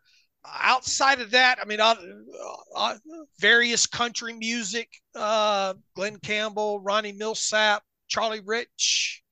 That's my memories, but yeah, I can listen to Creedence Clearwater Revival. Thanks for the email, Nick. What about you? What you got any memories from music as a kid, Alex? Anything playing in the house? Yeah, mom, big Elvis fan, like huge Elvis fan. So a lot of that probably dominated my early days. Yeah, I love, to this day I can still listen to Elvis for obvious reasons. Beatles, a lot of Beatles in the house growing up. Kevin writes in recent weeks, they have been two main points suggesting that Kenny will be the guy, quote unquote, football justice, and Kenny is Coach Tomlin's guy. And those are good points. But don't they apply equally well to Mason, at least from the outside? We have at best secondhand info on training, etc. I still remember Dave commenting on Coach's glee at the first working out of Mason during the pre-draft period, and we certainly can't argue with his professionalism nor his strength in the face of dual adversities this season. A horrible 3-game losing streak and being down 3 touchdowns. He says, I don't know who will ultimately be the better quarterback, nor whether either can become the franchise guy, but I certainly think Mason has earned an equal chance to fight for that starting job. Thanks for you guys for the excellent work. Kevin, good points there, but here's one of the key points. Mason's not under contract next season. That's something that this team that's a big obstacle right there. Yeah, and we don't know what his future is going to be. Don't know what his market's going to be. I assume it'll be more than what it was this past year, which was essentially nothing. I will say also, well, I think he's earned himself some money. The strength of the quarterback class may cap his value a bit. I think one reason why Mitch Trubisky was viewed as, even though he kind of wasn't that hot commodity, was that draft class was viewed as really poor. In this class, you're going to have May and Williams and Daniels and Penix and other guys I'm sure are missing right now. And you're going to have a bunch of, blue chip type of quarterback prospects, and that may decrease the value of the free agency class. Yeah, I would agree. So maybe Rudolph's value comes in even lower than maybe what we think, But it's hard to peg. It just takes one team that likes him. Sure. So I don't know. Zach Watt writes in, hey, David Knox, unfortunate into the season, but at no point did we look like the better team sans that brief moment in the second half of the game. My question is, can we expect Art Rooney to make a statement about the direction of the team and what his expectations for the team will be as we move forward into the offseason? Peace and love, Zach. Yeah, Zach, usually the end of from this point until the end of January is when the Rooney bat signal goes up there. And look, I mean, obviously you got the what's the date of the Senior Bowl, Alex? It's always last week of January into that first week of February, so 2 weeks basically. Yeah, this will all we're going to get some, we'll get our answers I think about Tomlin here pretty quick, and then we'll have the Rooney press conference and what he'd like to see moving forward. And usually you can take a piece or two of that out and rubber stamp it to maybe what you think will be in the draft and, to some degree free agency, but that's coming here, Zach.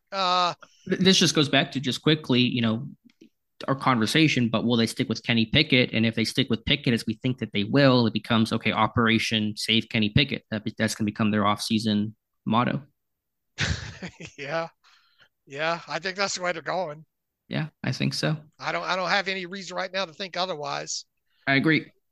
One more here. Let's take one from Nathan Casey here. How is the obvious fake slide by Allen not called as a penalty? In this era of protecting the quarterback, in my opinion, that was clearly a move to make the defender think he was going to slide.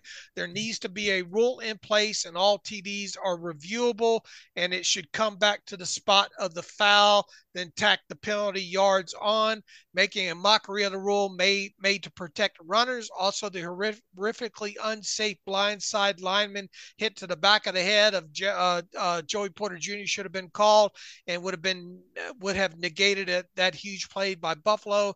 That isn't necessarily the reason they lost, he says, but I'm not sure it couldn't go different. It couldn't go differently with those two penalties, not even mentioning the illegal holding on a moonshot out of bounds there. Look, point taken. If these quarterbacks want to be protected, then they're but it's such a subjective call too, right? Well, just to be clear, the fake slide is not illegal in the Right. NFL. So if you want it to be illegal, that's fine. But for that to happen, you have to kind of get burned. Kenny Pickett's touchdown against Wake Forest stood, and then they made it, illegal after the fact. So somebody has to make that play for it to actually come into purview in the conversation. But it is not illegal. You can fake slide all day long in Right. the NFL. It is 100% legal. And then even if you made it a rule, there's a level of subjectivity to it. Yeah, 100%. What is a fake slide? What does constitute a slide? I mean, we have trouble figuring out what is a catch. Yeah, 100%. So right now you can be mad and that's fine. But what Allen did is 100% legal. So what are you gonna do about it? And with a guy his size, like Alex put it best, he does a great job of stretching it, stretching the rules as best as he can. All right. We have a lot of time for a lot of angry emails moving forward here. I think Alex and I might try to tackle another one on Wednesday morning. Yeah, we'll stay in routine. We'll do maybe a short show, maybe go through free agency a bit more. Maybe the all 22 will come out. So we'll come back tomorrow and talk about this some more and go from there. All right. We'll move forward into the off season here. A lot of good content coming on SteelersDepot.com. We will shift immediately to off season mode. All the usual things that you'd look for within that. You can follow me on Twitter/X at Steelers Depot. Follow Alex at Alex_Kozora. Follow the show at Terrible Podcast. Email the show, theterriblepodcast@gmail.com. If you like what we do and want to donate to the cause, SteelersDepot.com. Hit the donate button. If you like an ad-free version of the site, SteelersDepot.com. Hit the ad-free button. We certainly do appreciate, take a moment here, all the support for the site, for the podcast. Shout out to all of our contributors on the site. Just absolutely phenomenal season. We appreciate all the support that you give us. We don't take it lightly. We try to do what we do with every post and every podcast and every terrible take and just everything. We try to do it as balanced and as objectively as we possibly can as a group, with still having some semblance of being fans mixed in this. We're not perfect in any sense of the imagination here. We just, especially Alex and I specifically, we're just two guys that like to talk Steelers football and football in general, and hopefully that shows through with everything that we do. So we don't know what the plans are for you are moving forward. Some will like to take a little time off and maybe not listen and not read the site. That's fine to do. We do ask that, hopefully that, you do stick with us as much as you can through the off season here. But more than anything, Alex and I would just like to say thank you to everybody listening and reading, and thank you to our staff as well. Anything else to add, Alex?